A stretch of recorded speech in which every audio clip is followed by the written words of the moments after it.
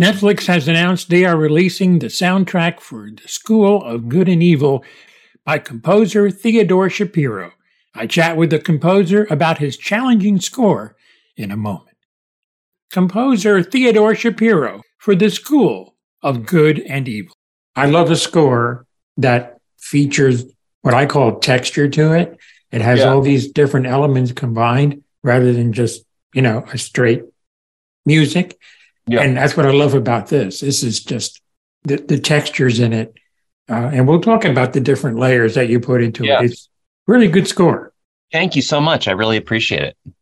I appreciate the work you put into it. I mean, it's easier to listen to than to put it together. I can tell you. It was a lot of music.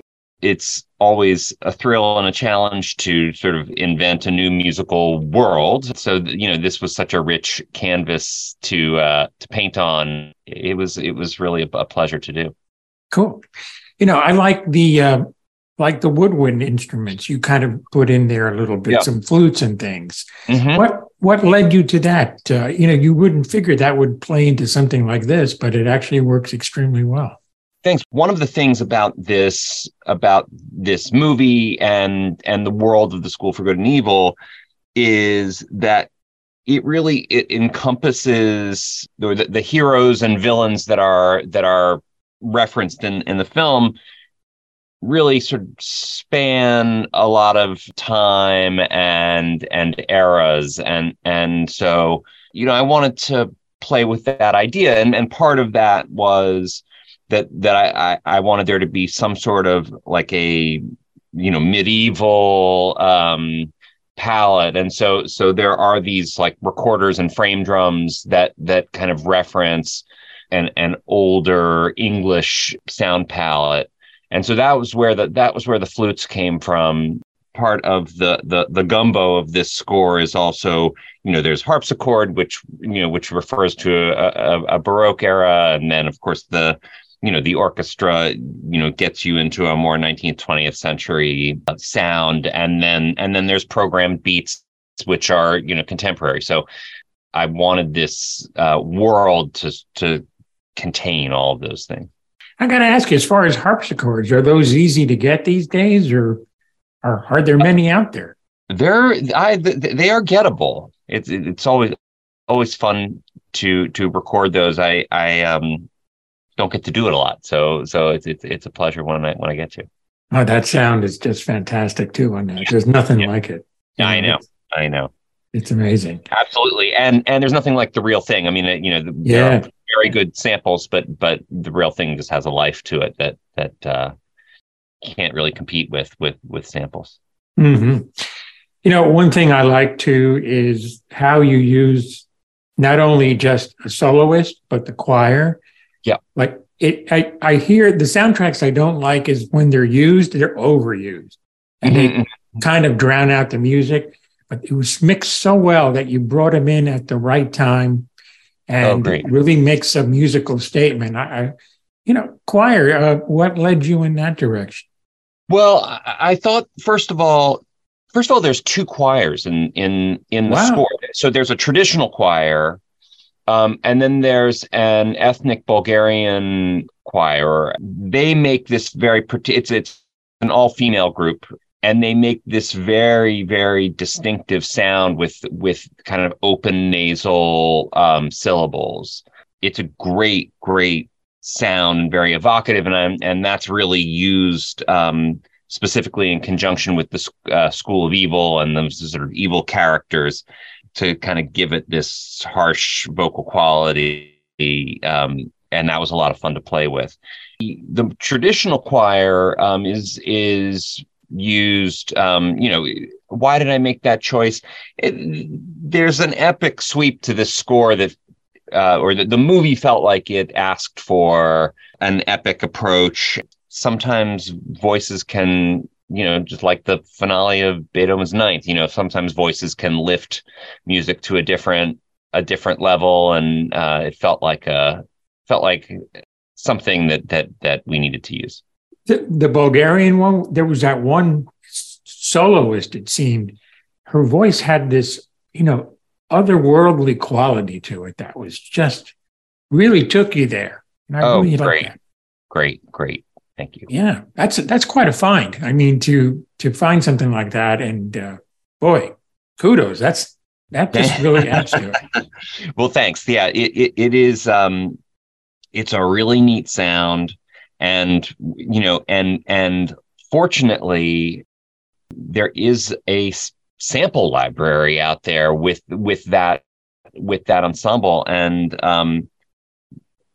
so that ultimately becomes just in a modern filmmaking context, being able to demonstrate something like that to your director ends up being an important part of the process, especially the way that I work, which is that I create very detailed demos for the director to listen to and evaluate whether they like the music. So, the ability to have a fairly unique sound like that and be able to put it in your demo and say, what do you think of this? Instead of saying, hey, just imagine it's going to sound really cool when I do this thing. Well, that's a tougher position to take as a composer. So I'm grateful to those who make those things. Doing it as a detailed demo, I think, really, really helps everybody, Yes.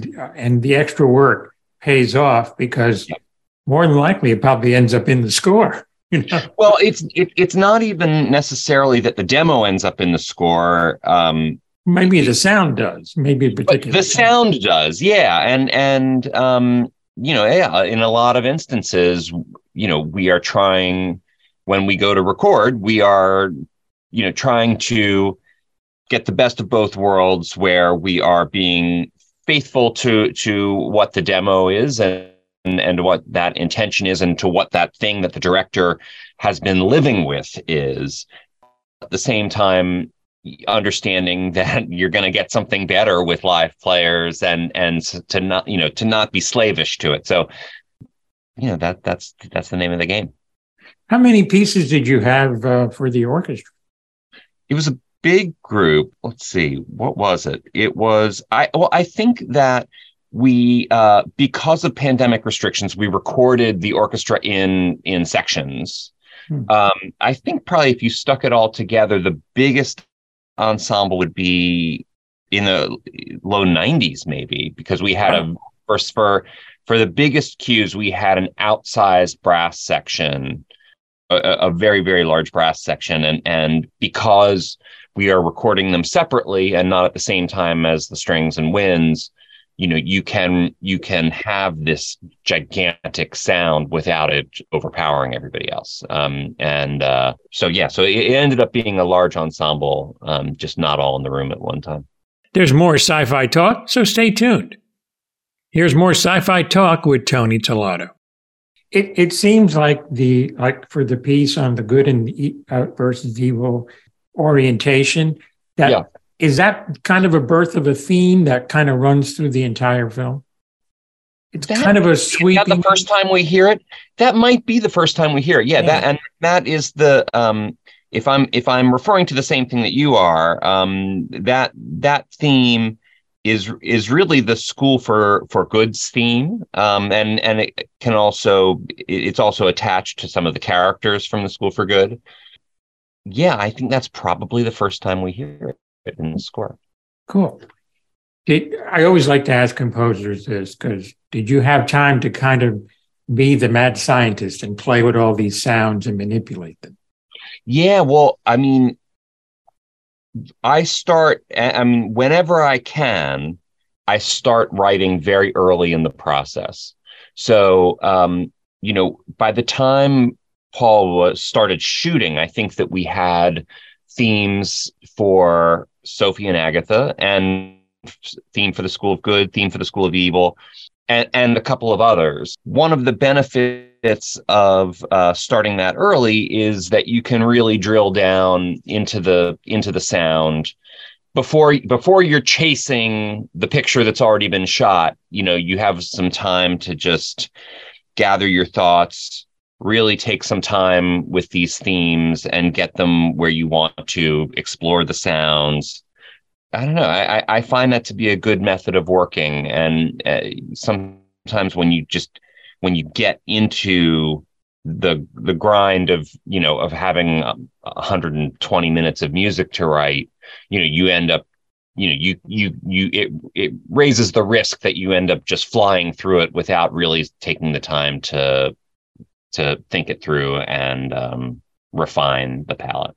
So when you write music, nowadays you can do it on your tablet. I've talked to some composers that just write it out longhand. Yeah. How do you prefer to do that? Or maybe you mix it up? I write at my, I have a workstation with a keyboard and, lots of samples and things like that. Occasionally I will sketch paper and pencil for myself, but the truth is I hate my handwriting so much.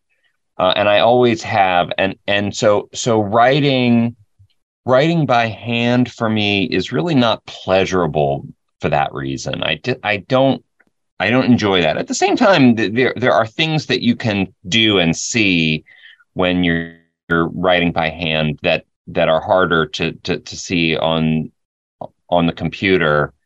But I have also, over time, developed an ability to work at the computer in a way that is fun for me, first of all, where I've figured out how to write counterpoint and things like that, just line by line at the computer. And so that's what I usually do. Where are you as far as home studio versus a studio away from home? Where do you sit?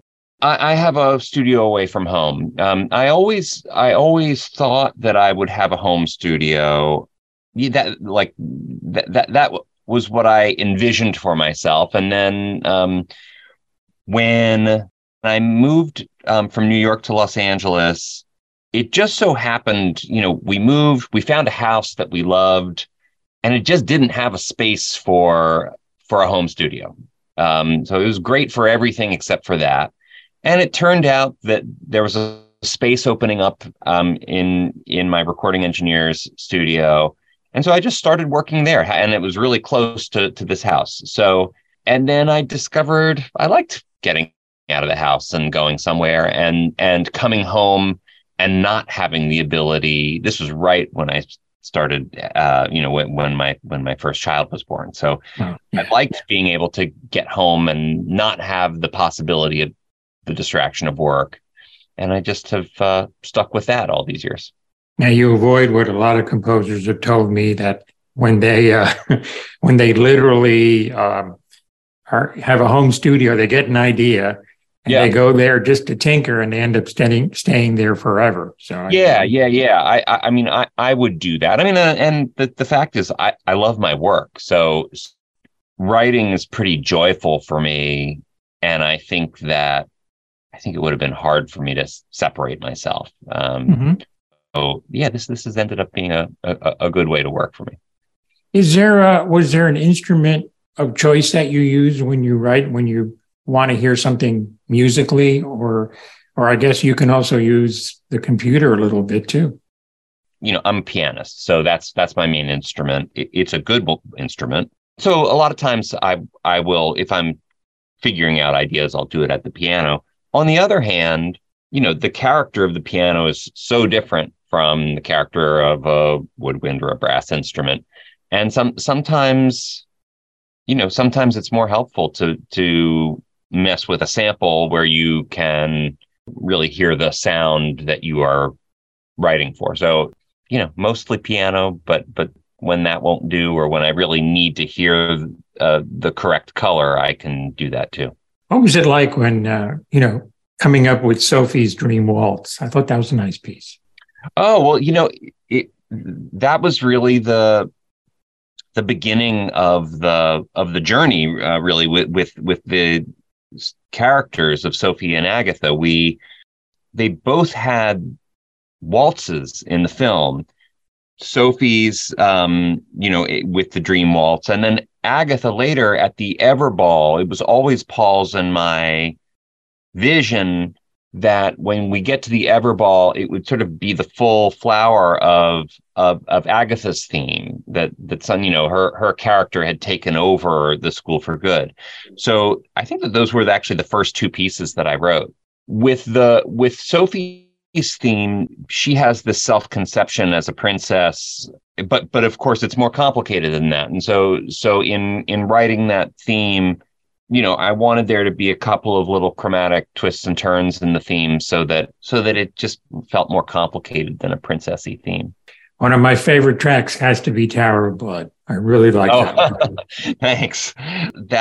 Was really fun to do. It's such a great scene.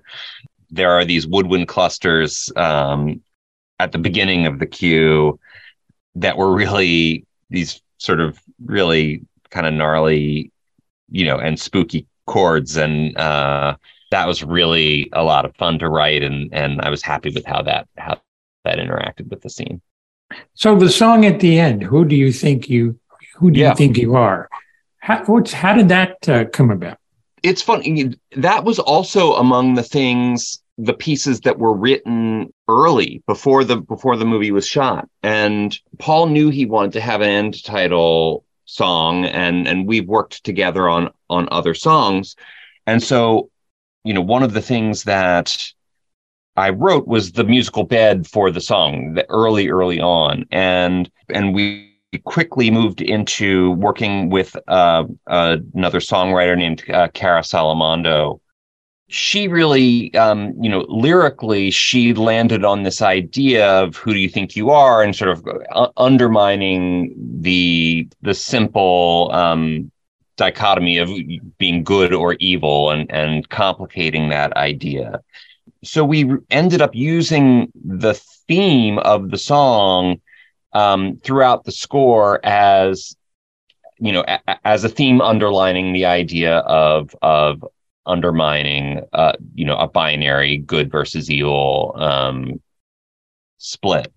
And that was how it started. And then later on we were able to get these wonderful artists, Cautious Clay and Kiana Lede, to perform the song. And of course, with great vocalists, they elevate the material into something new. And they definitely brought the song to a new and different place that was really exciting. Yeah, that was fascinating. That's one of the things I like about the movie is it kind of looks at, even though it's from a fantasy standpoint, what good and evil are. And obviously there's some horror elements in there. Yeah. And also these kids kind of trying to find where they land. What choice do they make? Or right. What do they really like? That's one of the things I really liked about the movie. Yeah, I mean, I'm right with you. I thought that was really well done. From a writing perspective, and I think that Paul really brought that idea to life. Mm-hmm. Getting Charlize is not a bad thing either. No, that helps. That always helps. Yeah. No, it's a really fascinating score. My favorite scores are the ones where, yes, they have to support the picture, obviously. But when you listen to them, they stand on their own, but they also make you remember certain scenes from the movie. Yeah. And that to me is like total success. If you can hear it separately and say, oh, I remember that part or whatever, or I love this theme and, stuff like that. That's why so many famous movie themes have stuck with us all these years. Yeah, absolutely. So I think you captured some of that in this. Oh, well, great. Thank you. I appreciate it. Well, thank you. It's been a pleasure. Likewise. A very happy Thanksgiving. We all have a lot to be thankful for. For sure. And also very happy holiday season for you and your family. Sounds like you have a few kids to play with, so that sounds good. Well, yeah, I do. They're teenagers, so there's not that much playing anymore. But I'm looking forward to the season. I hope you have a wonderful holiday yourself. Thank you very much. I appreciate it. All right. Bye-bye now. Take care. Bye-bye. You too. Bye-bye. The soundtrack is now available for all of us to enjoy. This is Tony Tellado. Thanks for listening.